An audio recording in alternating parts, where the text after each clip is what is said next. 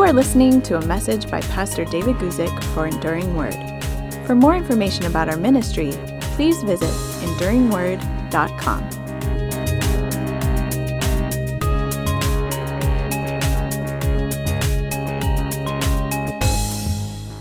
Hi everybody, David Guzik here. I hope you can hear me on the live chat because I am trying to figure this out on a little bit of a new system here. So, for some reason, when I went to do my YouTube live video today, the camera wasn't really working right on the computer that I usually do it. So I'm doing it from a different setup right now, and I hope that it can be seen and heard. So I'm clicking around with a few things and trying to see if I can see the chat options here. Okay, good. I see that Isaac is already online.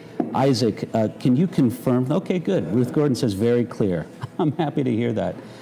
Is the sound coming through okay? Because I have no idea of what the sound is sounding like as it comes through right here. So if the sound is coming through pretty good, let me know on this. Okay, good, Ruth. Happy to hear that. Now, it's a little bit awkward for me because the chat window is set up separately here, and I can't see your questions or your comments for very long. So I hope that I'm going to be able to respond to them in a good way. And anyway, I'm just glad that you could join me today. Okay, let me tell you why I'm not at home and why I'm not on site doing the thing that I usually do. Here, I'm at a Bible college, and I'm teaching a week-long, what we call a block class. So over 4 days, 3.5 hours a day doing the teaching. We're going verse by verse through the book of Nehemiah, giving it a good historical background, setting its place with how it speaks of Jesus Christ. And that's why I'm off-site today here at the Calvary Chapel Bible College at Murrieta Hot Springs in California. Again, this is something I do not every semester that they have, but I certainly enjoy doing it whenever I do have the opportunity to come out here. So different little setup, but I'm glad to see this works on the fly. My usual pattern of doing it with my computer and at home didn't work.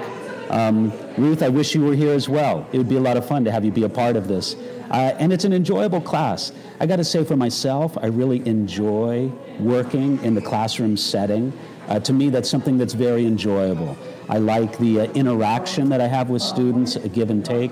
Of course, I love regular preaching as well, but this has been of sort of a special benefit, a special comfort for me to be able to do this. I enjoy it a lot, and I think the students get something out of it as well.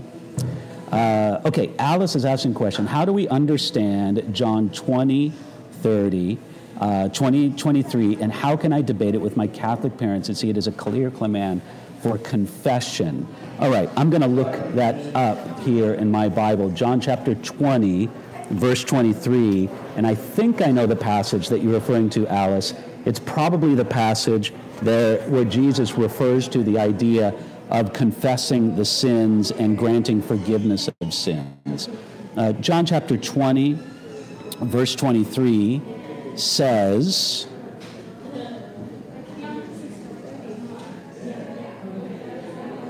hold on here. It says, this happened when Jesus breathed upon the disciples after his resurrection, and he demonstrably said to them, if you forgive the sins of any, they are forgiven them. If you retain the sins of any, they are retained. Alice, I would say the main way I would speak about this in regards to Roman Catholic people, so I would say to my dear Roman Catholic brethren, and those maybe in the Roman Catholic Church who aren't brethren, but they are in the Roman Catholic Church, I would say simply this, is that yes, Jesus does give to the church the power to announce and proclaim the forgiveness of sins, but this was something that Jesus said to not just to Peter and not just to the disciples. I think it's very interesting if you take a look and see what Jesus said this, and if you compare it with the similar passage in Luke, I believe, you'll note that it was not only the 12 who were present at this. In other words, Jesus said this to more than the 12. And I think that's a very important point to make, that there is value in the confession of sin, There is value in dealing with sin among believers by confession and announcing the forgiveness that Jesus has to give, but it's not restricted to the apostles, nor is it restricted to the apostolic delegates, which would be, in the Roman Catholic viewpoint, the Pope and the Pope's delegates there. So anyway, that's the idea with that. That's the best way I would explain it. That yes, it's very much the idea, but no, it's not something that's confined to the Roman Catholic idea of the confessional, this and that. And I like what Ruth is adding right now from 1 Timothy chapter 2, verse 5, that there's one mediator between God and man, the man Christ Jesus. It's wrong to see a priest or someone like that as a mediator between God and man. Now, I'm going to have to make a little bit of an apology right here, because the chat comments that I see in the present window, and to be honest, I don't have time to figure it out on the fly here. I'm not seeing your comments or your questions for very long. So I know that I missed one from a previous chat correspondence from a previous viewer. It began, I'm a newbie, but I didn't get the question after that because I clicked on another question. So I'm just going to be able to take one question at a time. They're not preserved in my chat bar as is on my normal setup. So right now I'm going to deal with the question from Nikki Ray. She says this. Hi there, please, can you briefly talk about and explain the gift of knowledge, please? How do you think that it's coming? How do you know if it's coming from the Holy Spirit? Thank you. Well, Nikki, that's a great question. The Bible does talk about this idea of there being a supernatural gift of the Holy Spirit called the gift of knowledge that we understand being a manifestation of the Spirit, as Paul talks about it there in 1 Corinthians chapter 12. And what you're talking about is how would a person know if something they would believe that would come to them as a gift of knowledge, how would they know that it's a spiritual gift and not just something that they would know, just from their own knowledge? Well, I think there's a couple ways. First of all, this can be a challenge because the gifts of the Spirit can operate in a very naturally supernatural way. In other words, sometimes we're not even consciously aware that we're operating in a gift of the Holy Spirit as we do it. So I think that's a very interesting question to ask and a principle to bring up, that sometimes we don't always know, and sometimes we only know after the fact that actually what we thought was just maybe a more natural interaction or something from a natural knowledge, actually it was something that the Holy Spirit gave us as one of these manifestations of the Spirit. The other aspect to it would be something that perhaps you might know or say or relate to somebody else that you just couldn't have known otherwise. That may very well be an indication that it was something from the Holy Spirit and not just something that you thought of or that you brought up at the time. So I think those are ways to understand and know these things as well. So Nikki, I hope that this helps your question with that. Because again, I think a lot of times we expect the operation of the gifts of the Spirit as they're detailed for us, especially in 1 Corinthians and Romans. I think there's times when we expect them to be more supernatural in appearance than they actually are. I think oftentimes God uses these gifts in a very naturally supernatural way. So I hope that answers your question there, Nikki Ray, and God bless you for asking it. So again, I'm a little bit handcuffed. I really encourage you to come and to submit your questions here, like Isaac is doing right here, and Bianca, you just did as well. So I hope that I can answer both of these questions. Isaac, first I'm going to deal with your question, then Bianca's question. And again, thank you for your patience. Isaac, your question, how do we distinguish between apostles with a capital A and apostles with a lowercase a? Apostles in a greater sense and apostles in a lesser sense. And Isaac, I think that's a great question because I think there is a lot of confusion about what constitutes the apostolic today. And the idea of there being an army of apostles for the modern church that have the same or similar authority to the apostles that we find in the New Testament, listen, that's a deception, that's an illusion. That's not a place for us to go together as believers and as a church. So I would stay away from that idea most definitely. Now, on the other hand, the word apostle in its basic essence means an ambassador. And I think that there can be, in theory, special ambassadors to the church. Here's the thing. They do not have the same kind of authority over the church or in the church that the New Testament apostles did. Remember what it says in Ephesians chapter 2, verse 20, that God laid a foundation by the apostles and prophets, and I believe it's pretty plain there. What he means is by the first century apostles and prophets, those who gave us God's word. God laid a foundation by those New Testament apostles and prophets, and that's a foundation that doesn't need to be laid again.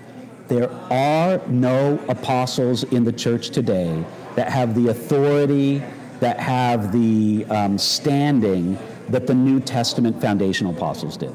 Now, if you want to make an argument that God has special ambassadors for the church today, all right, we can talk about that. But that would be very much apostles, what you might say, with a small letter A, not apostles with a larger letter A. So, Isaac, I hope that answer helps you out. Now, Bianca, thank you for repeating your question. I really, really appreciate it.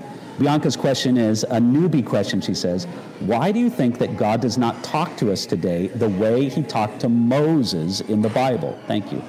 Well, Bianca, I think that's really interesting because I don't think that God speaks to us today in the same way that he spoke in biblical times, in that we should never, ever expect God to speak to us in an audible voice.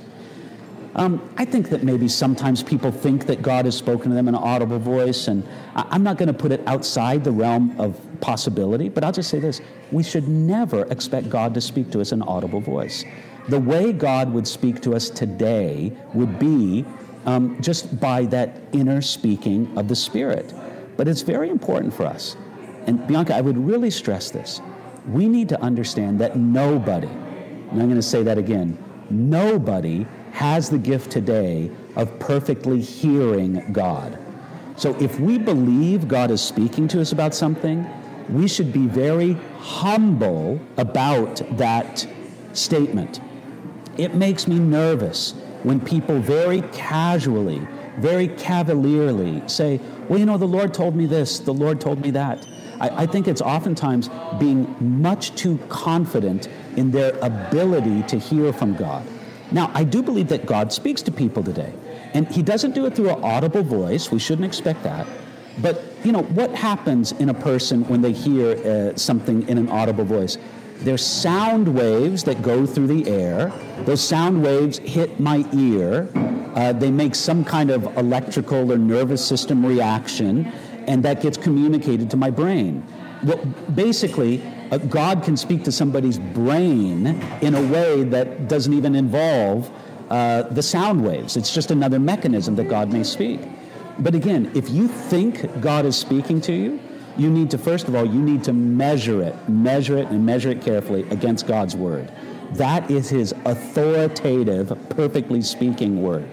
Secondly, if you're wondering about it being a word from God, then do what the Bible says to judge such words. And don't, take it just because you feel it. There are too many people who kind of have the idea that since it's in their mind, it must be from God. But then the third thing, and this would be very important, be humble about your or anybody else's ability to hear from God. God speaks perfectly. God is the only one who can speak perfectly. But listen, Lucia says here that I'd have a psychotic break if he spoke in an audible voice. Listen, don't forget that when God spoke to Israel at Mount Sinai in an audible voice, they didn't want to hear any more of it. It was too awesome of an experience. And so they passed it up. They didn't want to have anything to do with it.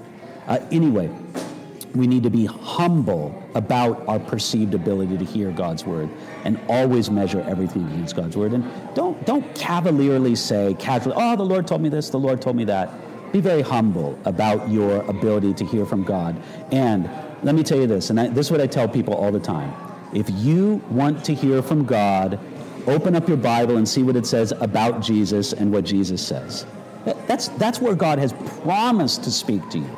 I don't think that we should be seeking spontaneous words from God. If God brings something, which I think he has done in my life and in other lives on occasion, fine. But we shouldn't be seeking such spontaneous words of God. You want to hear from a word from God, open up your Bible and see what Jesus says to you in and through his word. That's where God has promised to speak to us. Okay, next one. Jim has a question. He says, are oneness Pentecostals, also known as the Jesus only, is this a sound doctrine to have among Christians? And Jim, the quick answer to that is no. They fundamentally misunderstand who Jesus is and the nature of the Trinity. The oneness Pentecostals, the Jesus only doctrine, what it fundamentally teaches is this, is that God exists in modes. The idea is that he was the Father, and then he became the Son, and now he's the Holy Spirit. But that God doesn't exist as three concurrently as one. Now, this idea is not biblical. And there's a lot of reasons why. These are things that the church has dealt with centuries ago. These things that come up and these errors that persist in the church. Again, the church discussed this in its councils and creeds a long, long time ago. And it also seems a little bit strange to go back and to, rehash these things all over again. But look, one way we can understand this true is that there are many instances in the scriptures where the work of the Father, the work of the Son, and the work of the Holy Spirit are all presented concurrently at the same time. At the baptism of Jesus, at the transfiguration, at other instances in the person and work of Jesus Christ, you find the Father, the Son, and the Holy Spirit all working at the same time. In addition, we know that when Jesus prayed, when Jesus had the Holy Spirit come upon him, and as he dealt with that, Jim, it would have been deceptive if Jesus was praying to a Father who didn't exist. And again, so yes, this is not sound doctrine. This is not a correct understanding of who Jesus is and what his work is. All right, now let me deal with a question from Joel. Joel asks a question, when will the app be available? Enduring Word now has an app. It's something for your smartphone. I have an old school iPhone right here. It's currently available for the iPhone and in better forms. Like just recently we made the improvement to where now it appears on your phone in landscape mode, not only in portrait mode. But we're improving the app, and hopefully the Android app, my developers keep telling me a couple of weeks. So hopefully it's not that far off, but it's not ready yet. So just be patient, and I hope it can get to you sooner rather than later. Here I'm in a little coffee shop on the campus of a Bible college where I've been teaching a block class. The guy on our team who's kind of in charge of the developer, he's not the developer himself, but he's in charge of the developer, he may come and sit beside me right now. If he does come, I'm going to ask him point blank and try to get him to go on the record as to when the app will be available. Okay, next question is from Denise. Denise says this, hi David, would you please give me your views on psychology? I feel quite suspicious of it as it seems to be a godless discipline. Am I being too harsh? Denise, let me tell you, maybe you're being too harsh. And I'll tell you why maybe. There is a lot in modern, humanistic, regular psychology that does not agree with God and his word at all. There is a lot to take issue in with psychology. And maybe there's a few things that they get right almost by accident. But really, we shouldn't let psychological theory, we shouldn't let psychological research be the foundation for our understanding who we are and how human beings work. We should let the Bible be the predominant way we understand who we are and how human beings work. Because the Bible actually gives us a lot of information on that, and we need to let the Bible speak to that and not so much schools of psychology. The areas where they kind of accidentally get it right, that's given to us in the Bible altogether, and that so much of psychology is just basically the attempt to solve or to help human problems apart from God and apart from His Word. Now, this is why I'm a little bit reserved, though, and why I say maybe, you might be too harsh. One thing I find admirable about people who are interested in psychology, many of them are interested in psychology out of a genuine and good desire to help people. And I can applaud the motivation. I can apply sometimes the heart behind it. They genuinely want to help people, and they just need to be guided into a better way to help people. So there may be insights or helps from the world of psychology, but listen, the bottom line is this. We need to come back to a real confidence in God's Word. Now, there is an aspect of psychology that touches more on human biology that we can gain more benefit from. And I'll tell you where I come to this.